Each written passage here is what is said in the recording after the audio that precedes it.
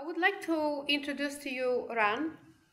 And Ron Chapman is a colleague of mine. He is also a good friend.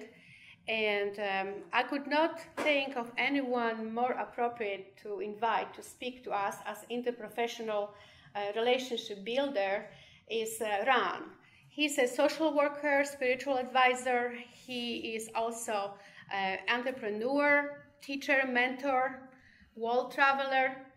Most of all, he speaks from heart and he's a very skillful speaker. The reason I invited him to holistic nursing is that I am having in my heart a burdensome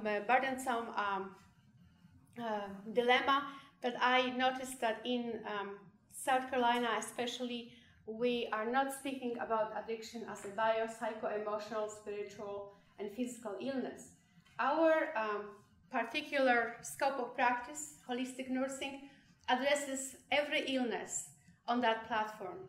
Nevertheless, since we have epidemics of addiction that is plaguing our nation, our chapter is taking upon ourselves to speak about that dilemma and address the illness, affliction, the melody from bio-psycho-emotional, spiritual, and environmental aspect. Thank you for letting us share with you that story. Ron? Thank you, Mario. Thank you.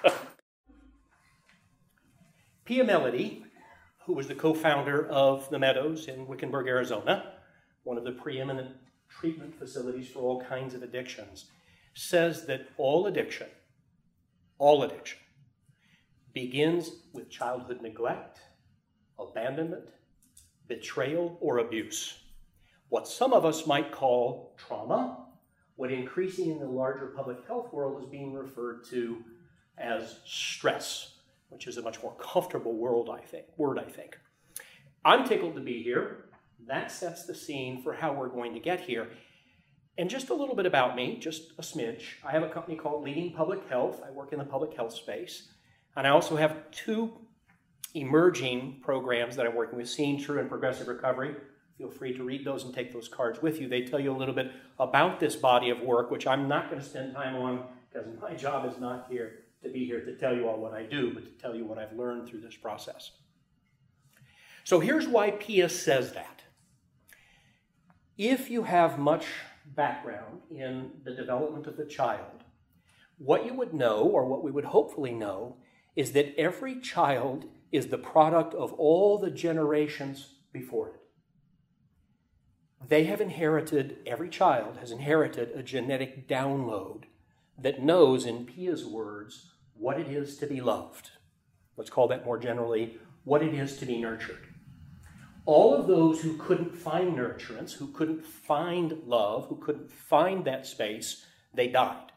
They were lost to the gene pool. So every single one of you and everybody we know, when you're dropped onto planet Earth, you have built into your fabric looking for nurturance. Now, the reason Pia says this, as I understand it, and in my practice working with a lot of people in recovery from addictions, is because as soon as the baby drops onto planet Earth, and a lot of you probably know failure to bond, a very common challenge that we find, that in itself, Pia would probably argue, creates a psychic dissonance. The baby is dropped onto planet Earth. It knows in its genes. It knows that it needs nurturance, and it goes looking for it.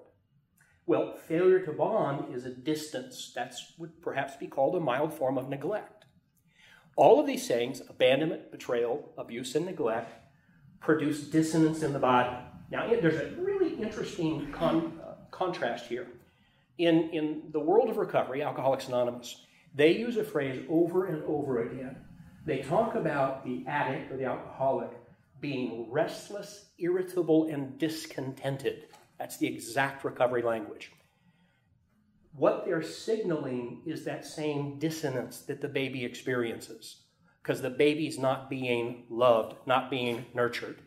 And the consequence is that something sets up in the body, and today we know a lot about trauma being in the body, not in the mind, so it is a kind of traumatizing, whether it's mild or severe. And what that does, if you think about Maslow's hierarchy, if a baby's not getting sufficient nurturance, the baby's developmental energy is misdirected to just simply surviving. The data on this is really strong about when babies are significantly deprived of appropriate nurturance. We have a lot of data. You all would be very familiar with that. So the deal is we drop onto planet Earth looking for nurturance. If we don't get it, our developmental energy is misdirected into trying to survive. The result is that development of higher functioning is stunted, retarded, misdirected. If you've been following the information that's coming out about even the mild effects of growing up in poverty, hunger, mild violence, if there is such a thing, what they're finding in the data is that children who grow up in deprivation, even mild things, relatively mild things like hunger, end up with a significantly decreased possibility of good life outcomes. They're less likely to be well educated. They're less likely to have a successful career of any kind. They're less likely to be successful in their community and their family systems. It's the same pattern. There's this early on trauma or stress they're preferring to call it, again, because it's less threatening than saying our babies are being traumatized. There's some really extreme examples. There's a whole generation of young people in Afghanistan who are deeply traumatized. We can predict future bad outcomes. We don't know what they'll be. We can predict future bad outcomes. Children living in dire poverty in our own country, some even in this community, they too, we can predict with some likelihood that there will be negative outcomes for them. Now, this is something we were actually chatting a little bit before, those of us who got together for lunch. Part of the mischief that creeps into this space is we like to label that personal choice in our culture. We like to blame the individual.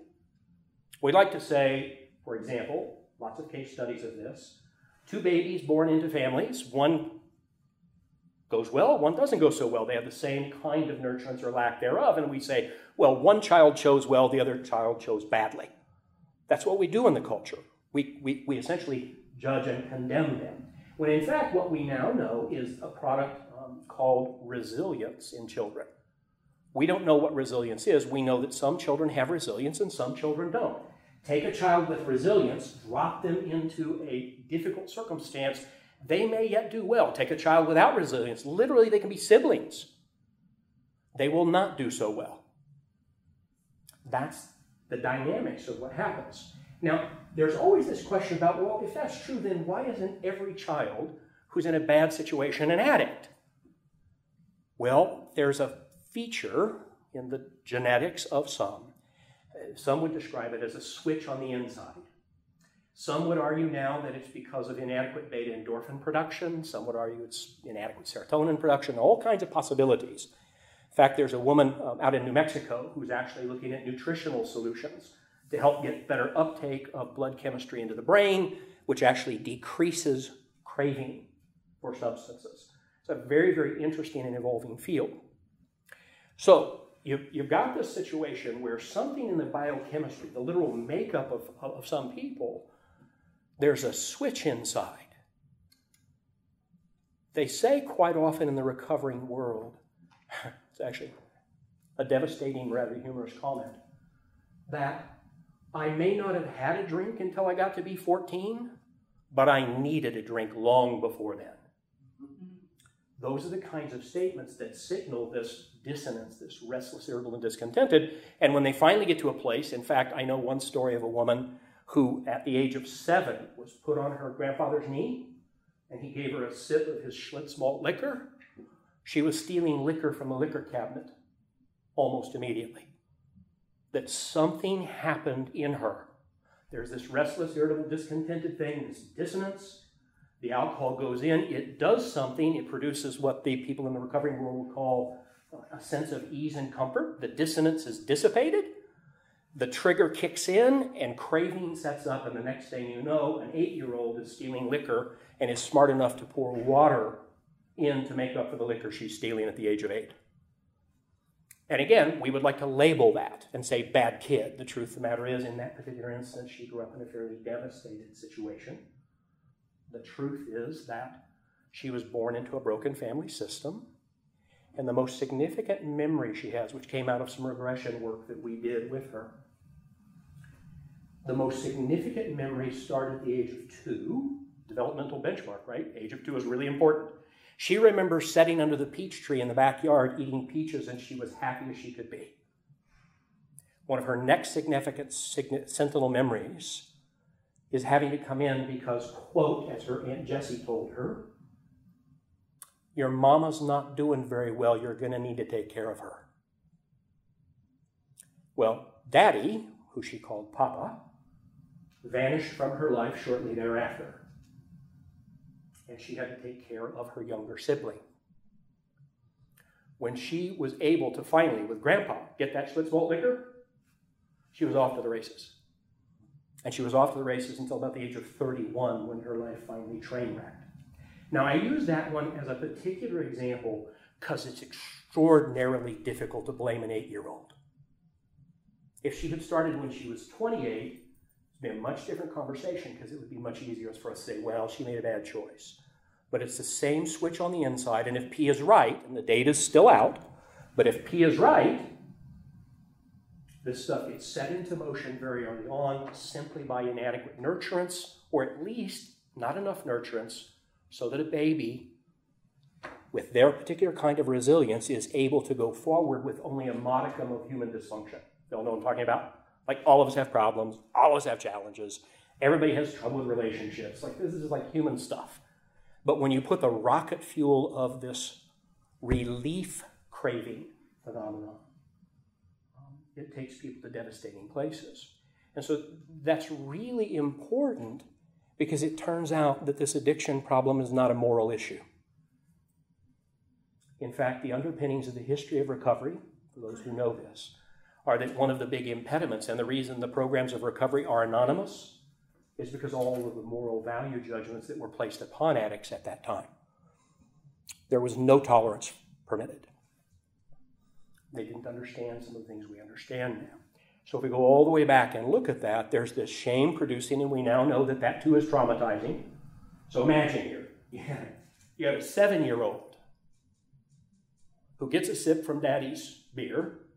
It triggers the switch. She's in a high-stress situation. By the age of 8, she's drinking regularly, stealing liquor. Hard to imagine for an 8-year-old, isn't it? And then she begins this whole process, because in the meantime, she has to keep taking care of her mother, because her mother's not mentally well. So she's got all of this, and she's got Aunt Jessie telling her that she needs to take care of her mother. That is awful stress on an 8-year-old. She eventually ended up in recovery because her life train wrecked, as I said, and it turned out very, very badly for her. Our culture doesn't want to acknowledge that the underpinnings date back to childhood. If what P is saying is true, because the average parent wants to say, that's not my problem. I didn't do that to my kid. But we also know that a lot of the family dynamics that produce low nurturance are common to dysfunctional families. And so even when you find these instances where the alcohol is removed from a generation, it skips a generation, as they say, and kids are wondering, how come I'm an alcoholic? What happened? Well, they didn't talk about it because it was too shameful.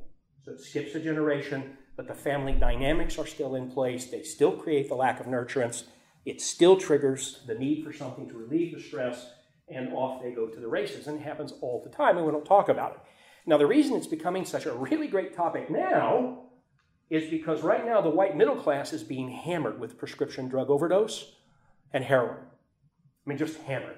And there are those who have lots of strong feelings about this because it should have been seen earlier when it was in more marginalized communities, but the truth of the matter is that's the way our world works.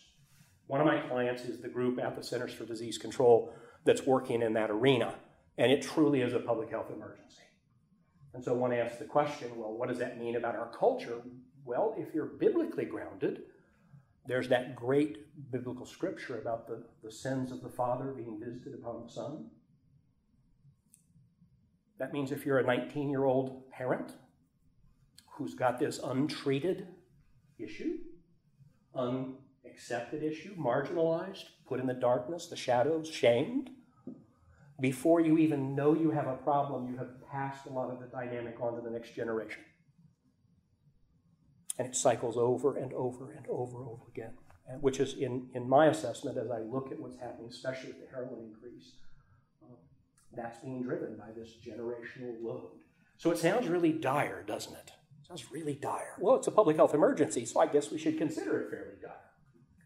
But I want to talk to you about understanding how we go to another place, because officially the title for today is Bearing Witness, creating a way for the return of the prodigal addict, which is kind of crazy, but I really liked it when I wrote it, so Mario agreed to let me go along with it. So let me talk about bearing witness for a moment. Now let me put this in context. A lot of nurses here. So I have to tell you the story of my father's death. My father died from end-stage alcoholism. It was a long, protracted, awful affair. He's a good man. If you met him, you would say, he's a good man. I mean, he tried hard to pay taxes. He had that craving thing that happened, and it just didn't go well for him. But if you met him, you'd say, in fact, at his funeral, many, many people talked about the wonderful things my father did. So we can't even label him a bad man. But what we can say is that he had this alcoholism thing. I learned later that there's some pretty challenging pieces of his history that probably created the lack of nurturance, including, interestingly enough, the fact that his parents lost their farm in the Great Depression in Oklahoma. They lost their livelihood, their sense of well-being. And it was a family system breakdown. You go, well, that all of a sudden makes some sense. But the story I want to tell you is actually about one visit to the emergency room, which happened quite often.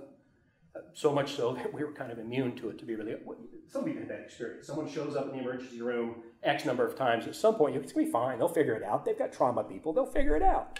It's too painful to be with all the time. So he was in the emergency room one day. They knocked him out with some opiate because he was in deep pain. He had bad pancreatitis. And there was an awful nurse there. I mean, she was awful. I mean, really, I had seen the whole gamut. But I don't know what that story was. All I know is that she treated my father roughly. She was unpleasant to me and my siblings. I believe that she had her own unfinished business around this issue of addiction. And it was heartbreaking.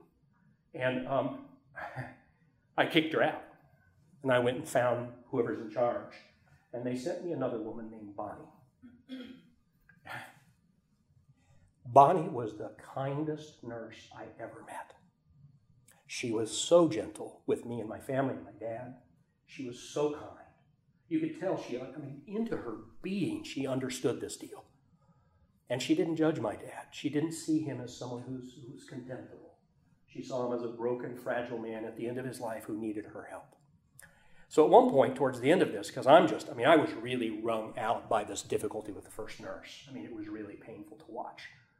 And then I was so touched by what this second nurse did. I took her aside and I said, Bonnie, this is just the most magnificent thing. This is the best care my dad has ever got. Thank you. And she looked down at the floor. And I said, Bonnie, what's up? And she goes, well, I need to tell you the truth. It's okay, tell me the truth. My dad was an alcoholic. Okay.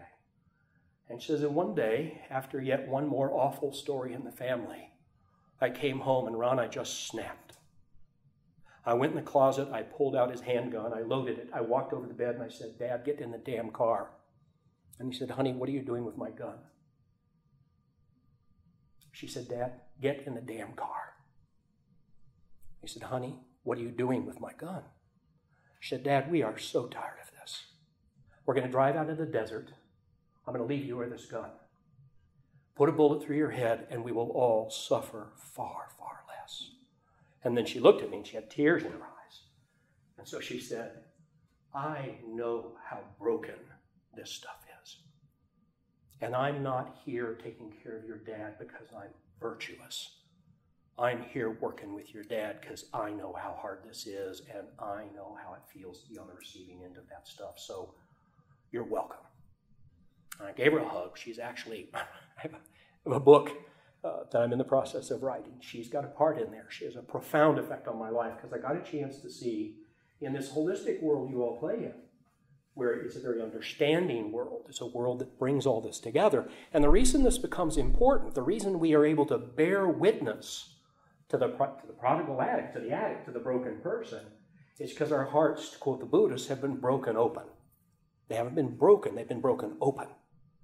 And the result is what many of us would call compassion, empathy, love, the stuff that really makes us available to other human beings in some very, very significant ways. And that's what made her as good as she was, is she'd been broken open by it. And she hadn't gotten bitter, she hadn't gotten mean, she'd gotten wholer as a result of it, which is a nice play on holism, isn't it? Holism, wholer. And the result was that she was able to give care to my dad. I share that story because the beginning point to the solution is that we must have our hearts broken open. Anything in the healthcare system, anything in the culture that is condemnatory of the addict is an impediment to the addict's well-being and recovery. And we all suffer as a result. It only takes one bit of drunk driving carnage to convince you of how high the price is. One broken family system. So the starting point for this bearing witness is we have to drop our own barriers. We have to deal with our own judgment, our own condemnation. Now, when I do this work in communities, I always love this. I end up doing this in faith communities a fair amount. And the part that's so interesting is, most all of you, I can bet this about you. Your value set does not include condemning people, right? I know that. Which Greenville, South Carolina, I know that.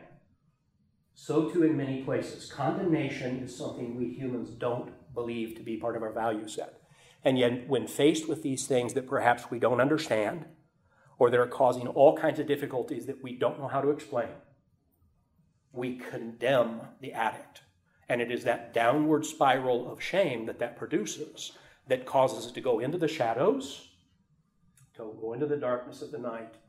I was talking with a guy not long ago who was really in a tough place, recovering addict.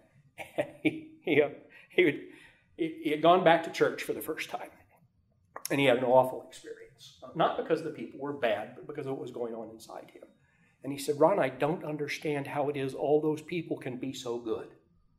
And I laughed and I said, nah, rest assured, there's like stuff going on behind the scenes they're not talking about. Because, that's humanity, right? There it is. And we shun it, we set it aside, we judge it, we condemn it. This becomes so very important because you can't actually, and some of you, maybe all of you know this, you can't actually be in the presence of someone, truly present, when there's condemnation present. You just can't do it. I was doing this work with a 5th grade teacher, and not that 5th grade teacher. Actually, you're 2nd grade, as I recall. Anyway, whatever you are, Harry. I have friends in the audience, too, who were kind enough to come out.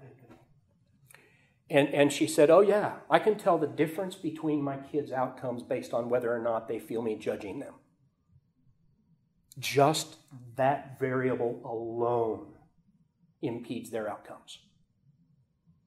So, in the true spirit of the helping professions, we must clean up our own baggage and get it out of the way. And for you all, that's a daunting task, not for you personally, but because the whole medical system has lots of baggage. It's just a challenging proposition, so bless you for being willing to take it on. But we want to break ourselves open so that we can hold non-judgment. Or if you're a social worker, there's at least a few of us in this room. I found that out about you earlier, Bethesda. The social work value set is unconditional positive regard, which means nothing you do will cause me to find fault with you. Nothing, truly nothing. It's the closest thing to unconditional love that any of us have in our professional practices, and it's a value set for social work. A magnificent one because it asks me to get over myself so that I will not judge you. That's the only way to begin to work in this space is we have to deconstruct our own barriers, the block in our own eye. You can't do any of this kind of important work as long as you're judging people, no matter how good your intentions may be. So that's the entry point to what I think is actually a great deal of optimism despite all these bad statistics and possibly bad outcomes. There are some neat things going on in the world. We have learned so much about what's going on in the brain of addicts that we just didn't used to know. Everything about neuroreceptors and why it is that you take them off the alcohol and the drugs, and the next thing you know, they're like eating chocolate like it's going out of style. Or as a joke in the recovering community says, well, it's obvious you go to any of those recovery meetings. It's really apparent that all they really need is enough caffeine, sugar, and nicotine, and they'll be fine. Right? And give me some coffee, some cigarettes, and some chocolate, and I'm going to cruise right on through. And in fact, I know a guy who swears by the chocolate ice cream recovery plan. Eating as much chocolate ice cream in early sobriety as necessary to crave the beast. right? To do something with the beast. We find lots of crossover in the mental health community because we know there are things going on in their neurology that we know there are things going on. We don't know what to do with them, but we know what's going on. So all these crossovers. But let me tell you a little bit about where the real hope lies in this field besides us learning a lot. We're finding all kinds of somatic practices. And for you all, holistic nurses, this is like a perfect space because it's all those non-medical modalities. In fact, there's a guy named Reggie Ray who's a renegade Buddhist. I'm not a Buddhist, but they got some cool people. And Reggie Ray says that enlightenment, awakening, being restored to ourselves happens in the body, not in the head.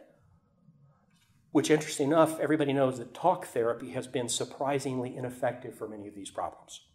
Talk therapy mostly is working with the brain. Now, I'm a big fan of talk therapy. I've practiced it a lot, and I've been the recipient of a lot of it.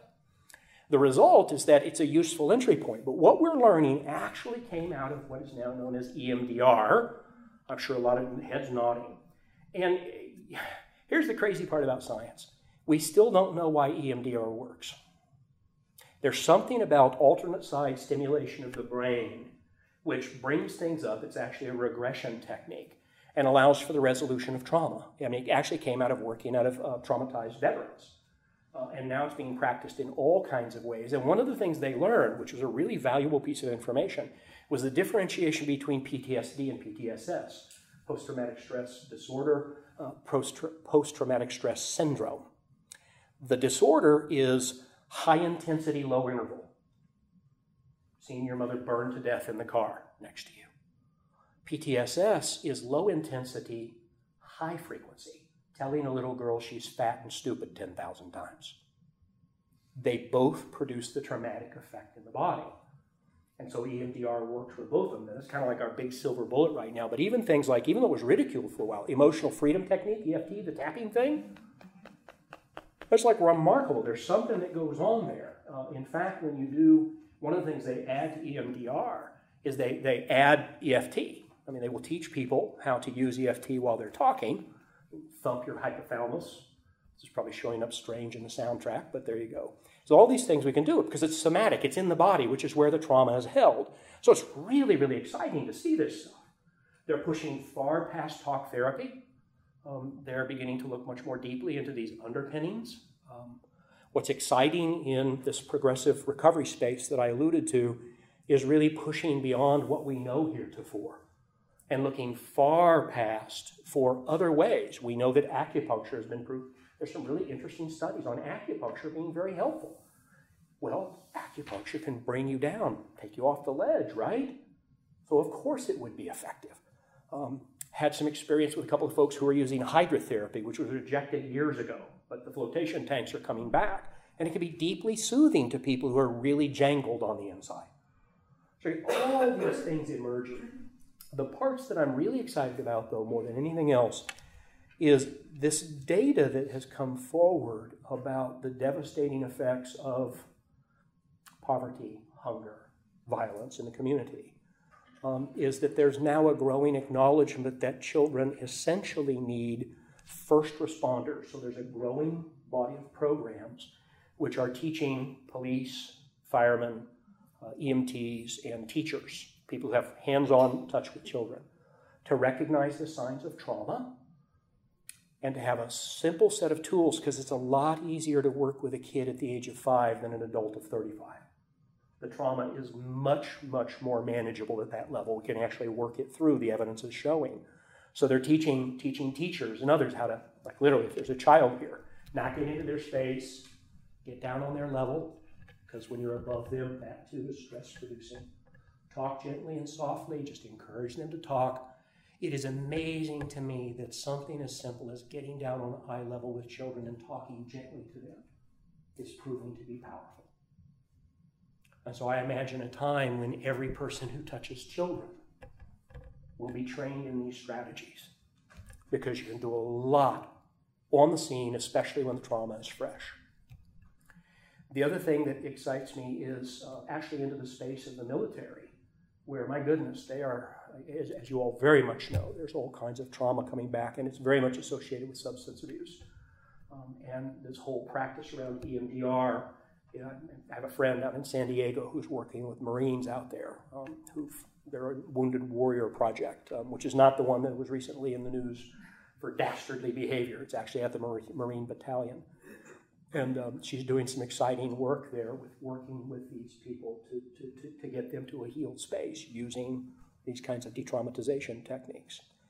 The really coolest part, though, I just saw the article, I don't know, about 18 months ago, is they're beginning to measure post-traumatic growth. Have you all heard about that? Post-traumatic growth.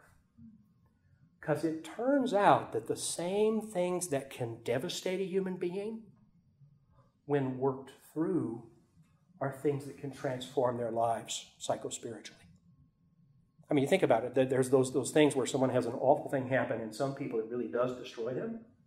Other people, it turns out to be the thing that transforms their life. And so the question then becomes, how do we take devastating circumstances and work with addicts and others to cross the chasm and bring it into post-traumatic growth? To turn trauma into psychological or spiritual transformation.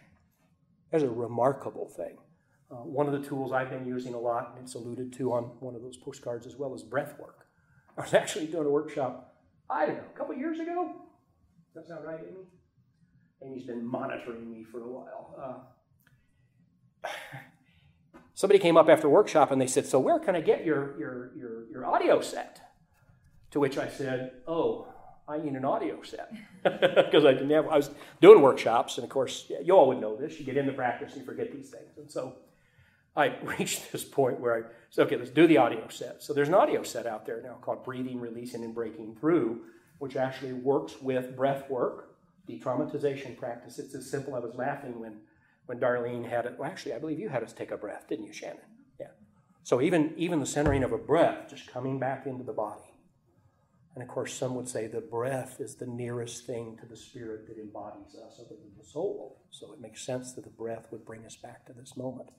And breath work has proven to be remarkably helpful in everything from treating rape crisis survivors to the re-embodiment associated.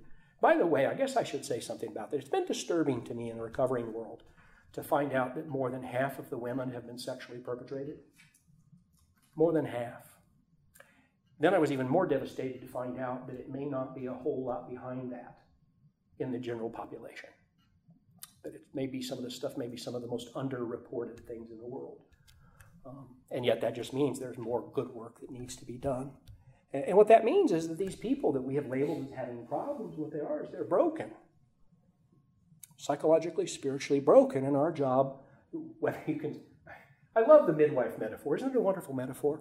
The midwife can claim no credit for the creation process, no credit for the birthing process, actually no credit for the baby whatsoever, but the midwife can catch the baby and hand it back to its mother. Maybe there's something they have to intervene on. But I love the model because I think that we're all like midwives. The work we're doing is bearing witness, allowing the prodigal addict to be brought back to wholeness. Whatever that may mean for them is the work that lies before us in the world. You all do that, I do that, others I know do that. And so there's some really exciting things. So it seems important to say, as I wrap this up, and then we'll chat a little bit about questions that you have on your mind. It seems important to acknowledge a couple of things. On the one hand, especially with some of the things that are happening, especially with heroin right now and all its derivatives, there's reason to be gravely concerned. But there's also reason to believe that now that it's getting attention, that we may find some solutions. In fact, I think we have some solutions. We're just having to learn to practice in ways that we're not sufficiently familiar with. The other thing I want to share before we move into talking a little bit about things that are on your mind, we have a few minutes for that, is because this is relevant to me because I'm the prodigal addict. This is my story I'm telling. Not all the particulars. Much of it I have learned because I've had hands-on in this.